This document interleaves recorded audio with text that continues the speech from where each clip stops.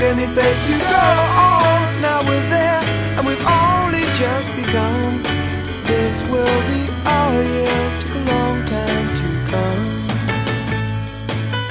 come. Good morning, and welcome to episode 288 of Effectively Wild, the daily podcast from Baseball Prospectus. I am Ben Lindbergh, joined by Sam Miller. Hello. Are we to Tommy John's win total yet? Is that 288 or is that Jim Cott? I don't know. If I knew, then you would know the answer to that question. I would have stated it in a much different tone. Tommy John, yeah, 288. So yeah, this is it. All right. All right, made it. Super underwhelming now that we're here. This was our goal. How come we've been talking about this for so long, you and I, about getting to Tommy John's win total? It's all we ever talk about, right? Yeah, often. Since like the fourth episode. That was our goal when we started this podcast, to get to. Seems like a weird goal. I had a couple follow-ups from yesterday's podcast. If you don't have anything else to say, I have two things to say. One of which I have to go before you. Okay. If you Google Tommy John, he is not the first result. And his surgery is also not the first result. Underwear retailer is the first result. I noticed that one day when we did that Tommy John listener email, and I was searching for intro sounds. All the videos I could find were about Tommy John undershirts. So, all right, now you can do yours, and then I'll do mine. So I just wanted to mention, because I meant to bring it up on the show yesterday. I feel like the Todd Helton case, the discussion that we had, Larry Walker is sort of a relevant data point for that, in that they're I guess in overall production sort of similar players, but Walker's probably a better player. Would you agree? He has a better case, or he's a better player? Yeah. Certainly. But also spent a lot of his career not in Coors Field. Yeah. So doesn't quite pollute the argument as much. Not quite, yeah. But Larry Walker got, let me see what percentage. He got about 20%, I think. Yeah. His first year he got 20.3, and then 22.9, and then 21.6. So almost flat in his first 3 years of eligibility. So I feel like that's, I guess, the over-under for Helton. And I guess I would take the under, or should be the under, I would think. Anyway, that's something I wanted to mention in the discussion, and I didn't. And can I say something about Larry Walker real quick? Yeah, and a listener named Neil also emailed us about that to ask what our thoughts on Walker was, so I wanted to incorporate that. So yeah, what's your Walker thought? Well, I've sometimes kicked around the idea of doing and maybe this has been done, but doing a fantasy draft of it wouldn't really be a draft because you would already know what happened, but basically like ranking the greatest fantasy seasons of all time. Mm-hmm. And the first one I always think of is Larry Walker's 97 season, when, obviously for reasons that were somewhat bolstered by his circumstances, but he hit 366, and at the time, of course, it was all 5x5, right? So you can ignore the rest. But he hit 366, 452, 720, and he had 49 homers, stole 33 bases, drove in 130, and scored 143 runs. Not bad. 208 hits, 46 doubles, 99 extra base hits. That was his MVP year. It was, yeah. Mm-hmm. Kind of a good year. Pretty good year, yeah. The other thing that I wanted to mention, since we were kind of calling out people who were doing that 97 season was only a 6-win season according to us. So that's the Coors adjustment. And also bad defensive rating that year from us anyway. Since we were calling out people who were doing the postseason narrative building and writing articles about how being hot in September is all important yesterday, I wanted to compliment a couple people on not doing that, or recognize a couple people who didn't do that. Almost everybody in the world, in fact, is going to be mentioned right now for not writing that article yesterday. But these couple people wrote the opposite of that article. So Mark Bradley, who's a columnist for the Atlanta Journal-Constitution and is a good guy, friend of BP, and also Evan Drellich, who is a Red Sox beat writer for MassLive.com and the Springfield Republican, had perfect opportunities to write that article because the Red Sox are, winning every game. So you could certainly write the article about how they're peaking at the right time and they're going in strong. The Braves are not really having a good September. I think they're having a losing September. So you could write that opposite article if you wrote for the Atlanta Journal-Constitution. But neither of those guys did that. They actually both contacted me to ask whether BP had done any research on this topic and what sabermetricians thought of this, and then they wrote the story accordingly and cited the research and everything. So I'm glad that they did that. Not that everyone should consult me before writing articles, and really all I did was just sort of point them to work that other people had done. But it's nice that you did that because I mean you'd think it would be the natural impulse to either do that research or see if it's out there already, but it often isn't. So they did it. So good. Huzzah. Yes. Okay. I don't need to say anything. We'll just move on. Okay. So my topic was going to be on ranking rootability of contenders. Okay. What's yours? Mine is about free agents going year to year. Okay. Who goes first?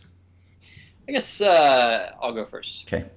So a couple years ago, when I wrote about C.J. Wilson's free agency experience, and he talked about the negotiations and what it was like to be negotiating with the team. One of the things that struck me is that like the dollars involved were basically agreed on almost immediately, and then they just negotiated how many years. So the annual value was negotiated almost immediately, and then they were just negotiating years, and it was almost entirely about getting an extra year for Wilson. Mm-hmm. And this is, I think, pretty common. The goal for these guys when they're free agents is in a lot of ways to get as many years as possible, which makes sense because that if you get worse or if you get, a broken back or something like that, that you're going to be getting paid for a really long time. It makes sense. That's what the player's incentive probably, should be. But I've sort of been wondering like whether we'll ever see a player who is so confident in his abilities or maybe just, bold or something and just decides, you know what, I'm going to go year to year. I'm going to go year to year for my entire career. I'm not going to take the discount that obviously comes the per year discount that you give up in order to sign for a longer contract. I'm going to just let my skills play themselves out and see how much I make that way. And to some degree, Tim Lincecum showed kind of glimpses of this. This is actually what made me think about it. Mm-hmm. Tim Lincecum sort of during all his pre-arb and early arb years was really resistant to the idea of signing a deal that would buy out his arbitration years and some of his free agency because he said, I like the motivation of going year to year. Keeps me hungry.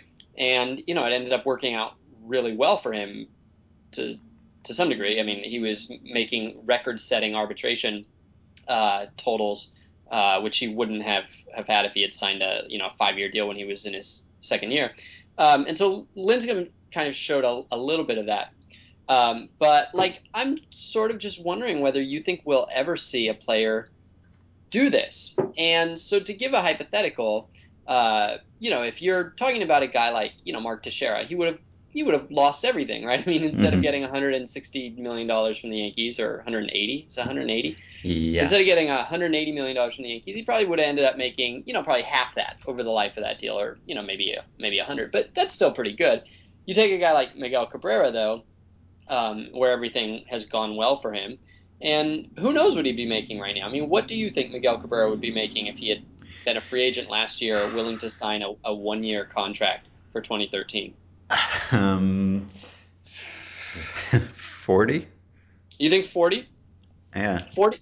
Yeah, and we don't know. I mean, Mm-hmm. it seems like you can really easily make the case that a guy would be worth 40 and might get 40 and might even get more than 40 because it's short. It's a short deal. There's very limited risk from the team's perspective, and it's you know basically when you're only talking 1 year in the future, you can almost just bank those wins. On the other hand, it might just be such a sticker shock in the short term, and you might look at it as like $40 million is such a huge percentage of a team's budget, Hmm. that it might actually be harder to do that, and it might be that GMs would actually refuse to kind of be rational about it. But you have to assume that everybody is rational when they're negotiating for these things, and that if clubs are willing to essentially overpay free agents in years, which they do it almost. I mean, almost every contract is an overpay in length.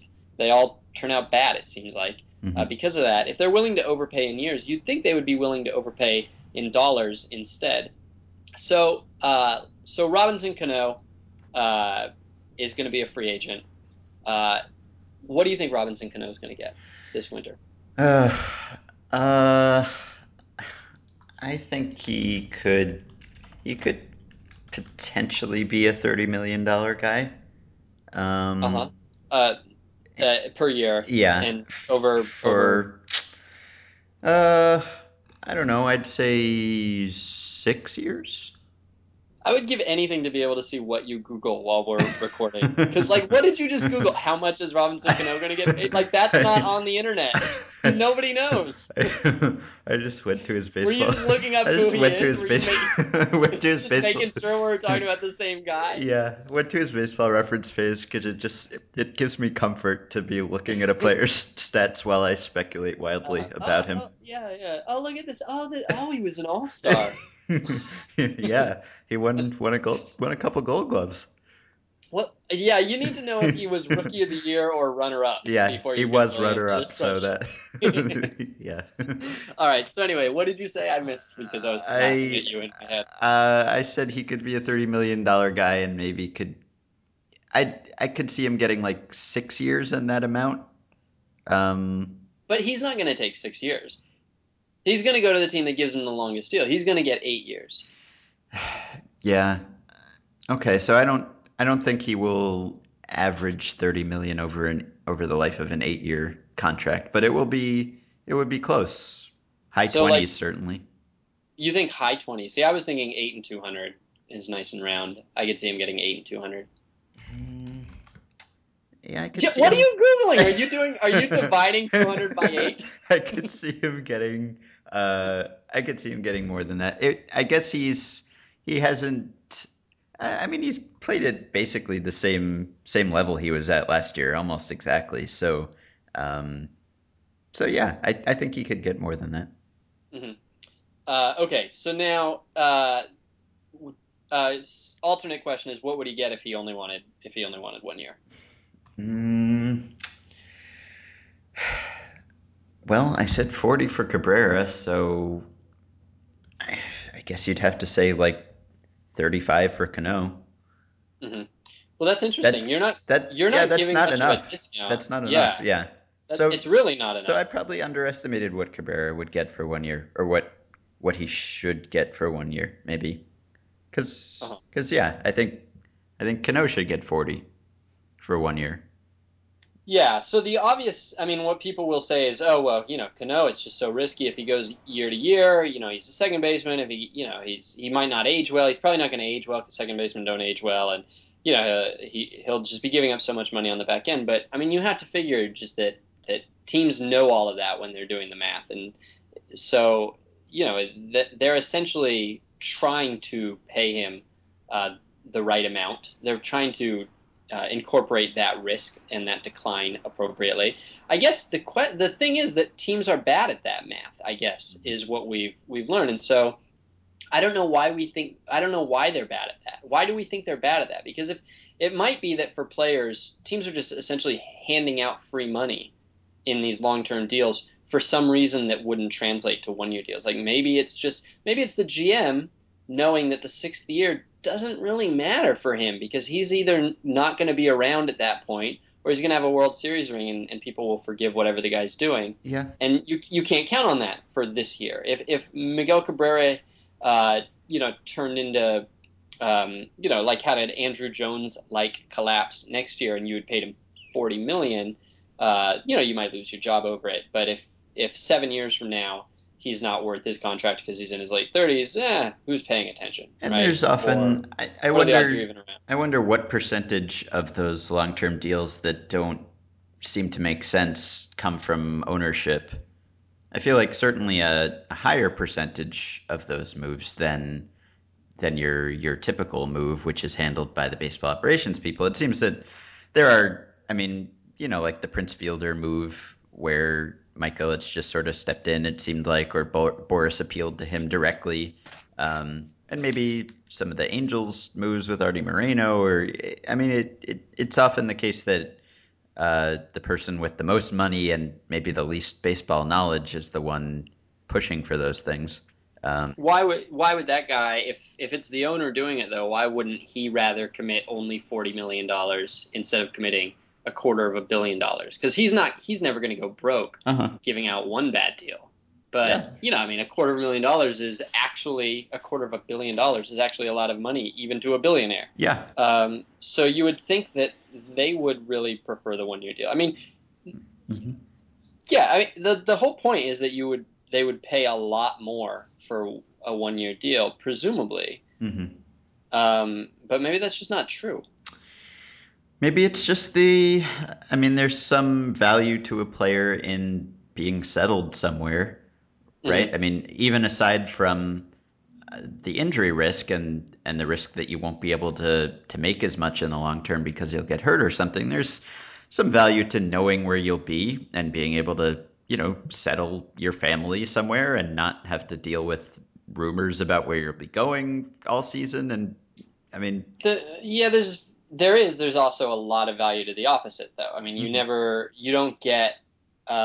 you don't get stuck on a bad team for 6 years in a row. mhm, You don't get you don't have to worry about um, you know being moved off a position you don't like when you get older quite so readily. I mean, you would have a little bit more choice about that. You could go to a team that doesn't have, if you're a shortstop and you want to play shortstop, you don't have to play for a team that's got Jose Iglesias coming up or something like that. mhm, So there's a lot of benefit to the flexibility of it. And I mean, certainly the team, I think actually that's another key factor. If as is kind of sabermetric orthodoxy is true, and a win that pushes you from 85 wins to 86 is more valuable than one that pushes you from 75 to 76, then teams are constantly spending dollars that they would rather not spend because they locked up this guy to a long-term deal and then they dipped below that threshold. So, like mhm. the Astros paying Carlos Lee that money all those years,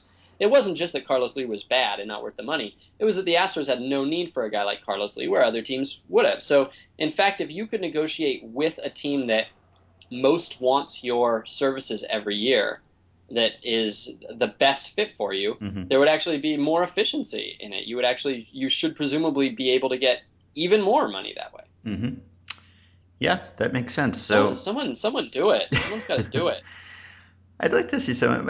We might. I'd like to see Harper do it. Mm. I could see Harper doing it just because Because like that guy never it's the he never had a equivalent of doubt. running into an outfield fence It is. financially. Yes, exactly. Nothing's going to change the way he negotiates for 1 year deals. Right.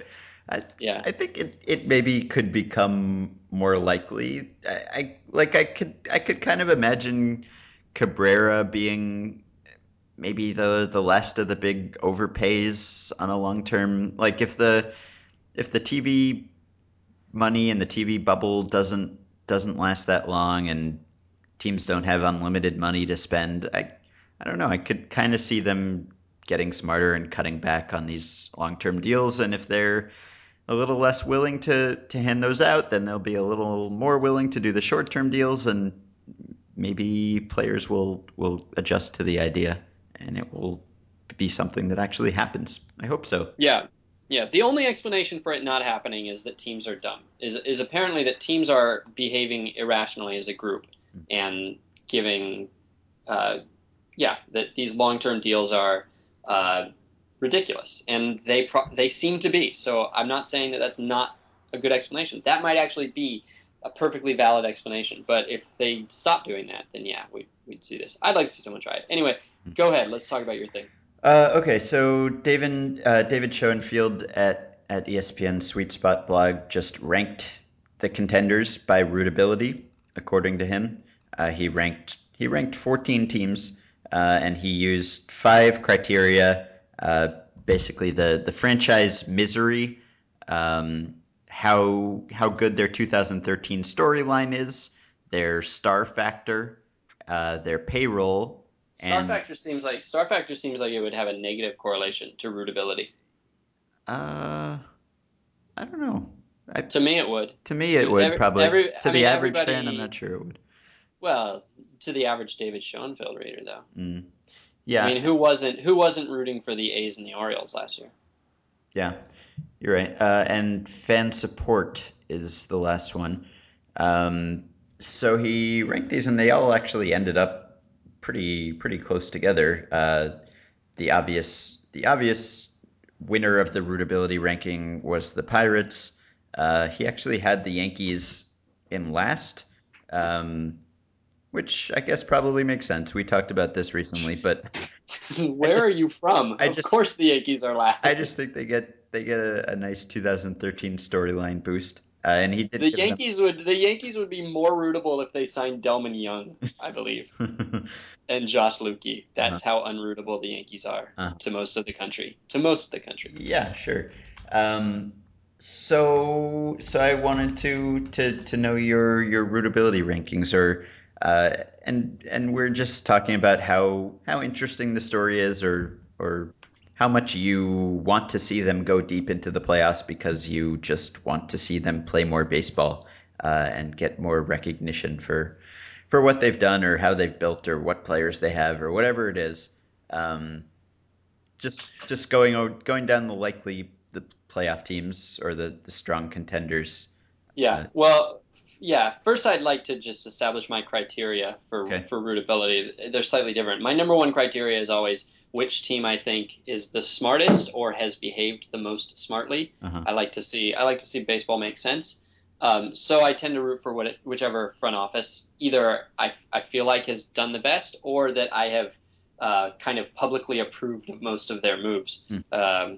Because you sort of get locked into your opinions to some degree. And my second element of rootability is the team whose fans get the least out of it if they don't win. Like if you go to an A's game, you get nothing if the A's don't win. There are no perks. There is nothing good about it. Like it just sucks to go to an A's game, except because of this, because it sucks so bad to do anything but win.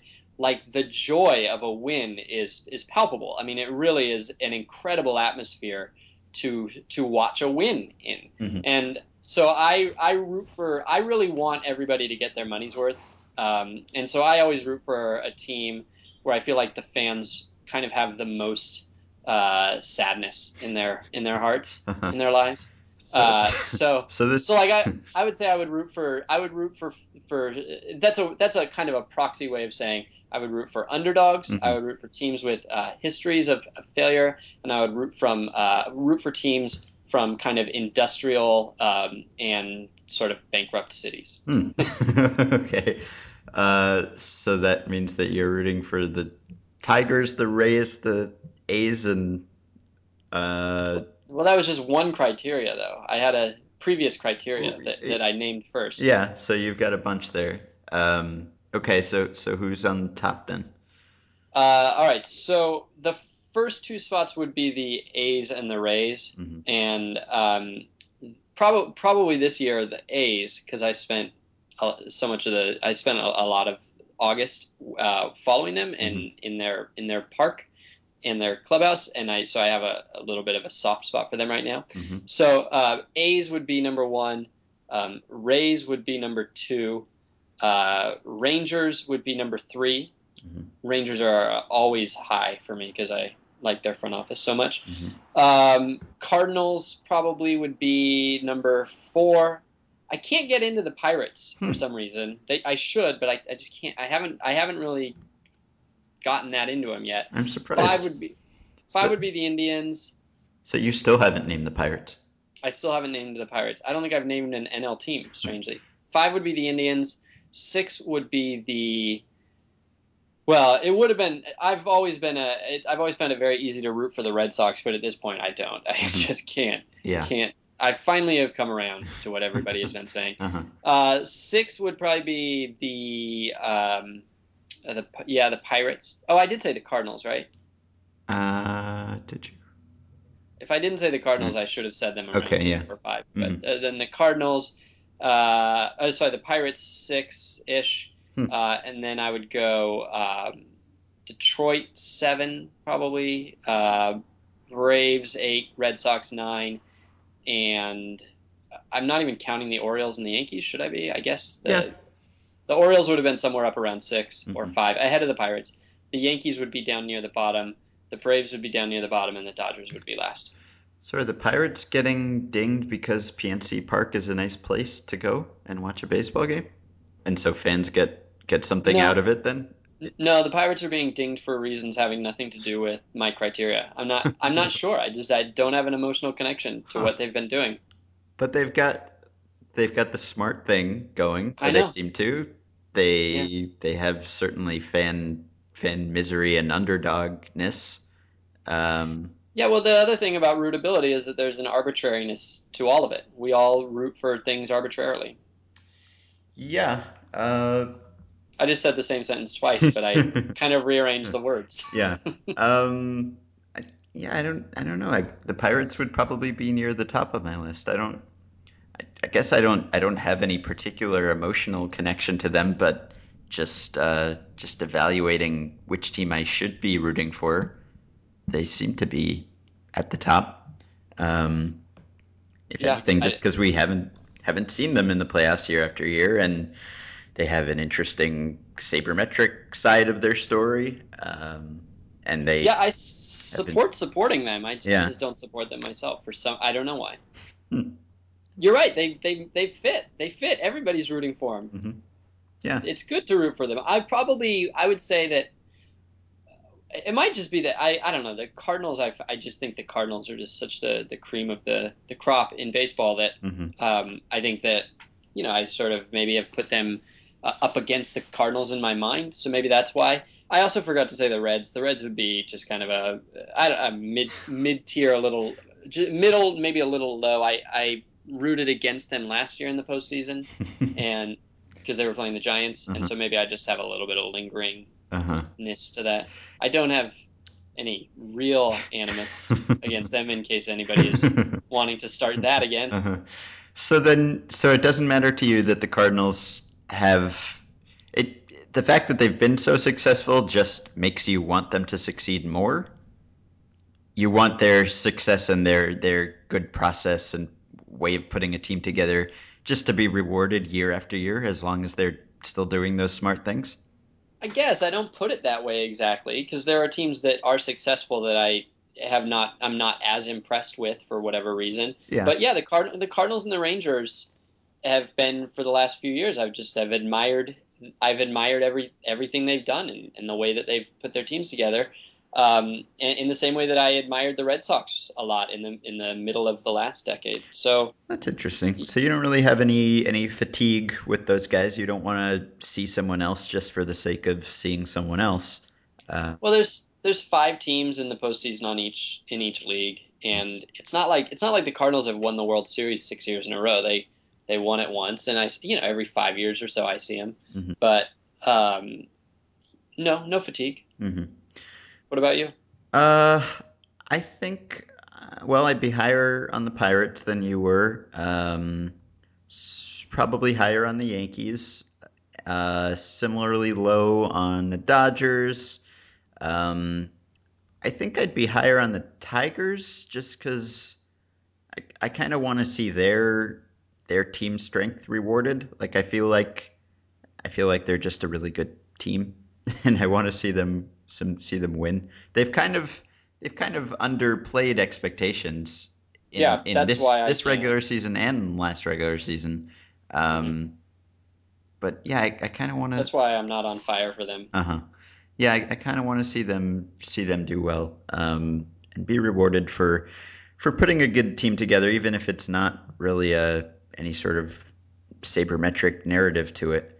And I don't know, I enjoy watching some of their players. Um, and I don't know, probably wouldn't differ too much on the other teams. I would have the Rays and A's up high. I would probably be lower. I was gonna say I'd be lower on the Rangers just because we've seen them a lot, but at the same time they've come close without going all the way, and I could get behind rewarding them for putting a good organization together. Um, did you mention the Braves? Where did you have the Braves?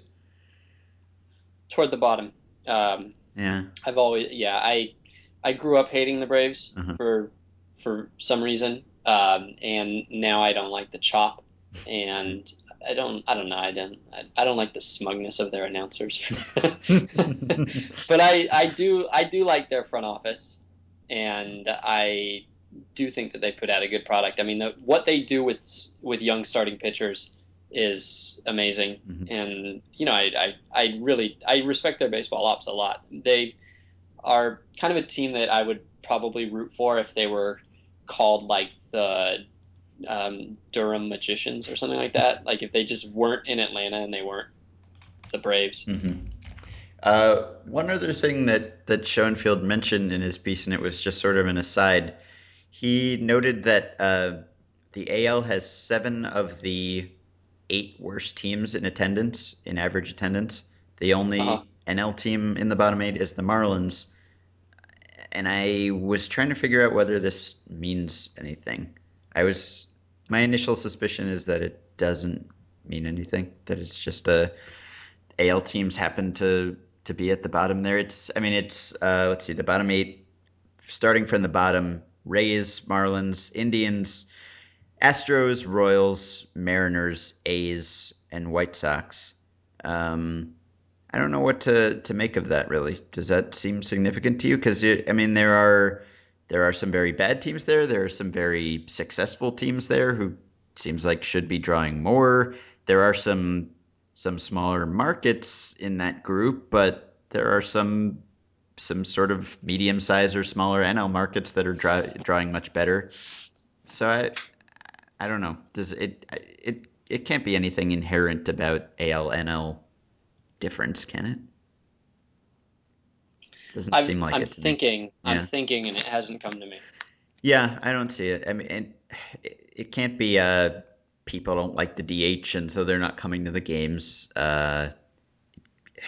It can't be I don't know, like a Red Sox Yankees fatigue or something where maybe there's a greater I was going to say there's a greater payroll disparity between the richest teams and the less rich teams, although now the NL has the Dodgers, so that doesn't work anymore. I don't know. Nothing occurs to me. If anyone listening has any theories about why a bunch of AL teams are at the bottom in average attendance, you can let us know. And there's also not a huge difference between the teams when you rank them in attendance. Actually, I guess there's a difference of about 4,000 per game between the eighth lowest and the ninth lowest, so that's sort of significant. But I don't know. If anyone has any theories about that, let us know. So we're done for today. Some of you have sent us emails for tomorrow, but we could still use some more. So if you have questions, send them to podcast@baseballprospectus.com, and we will be back tomorrow.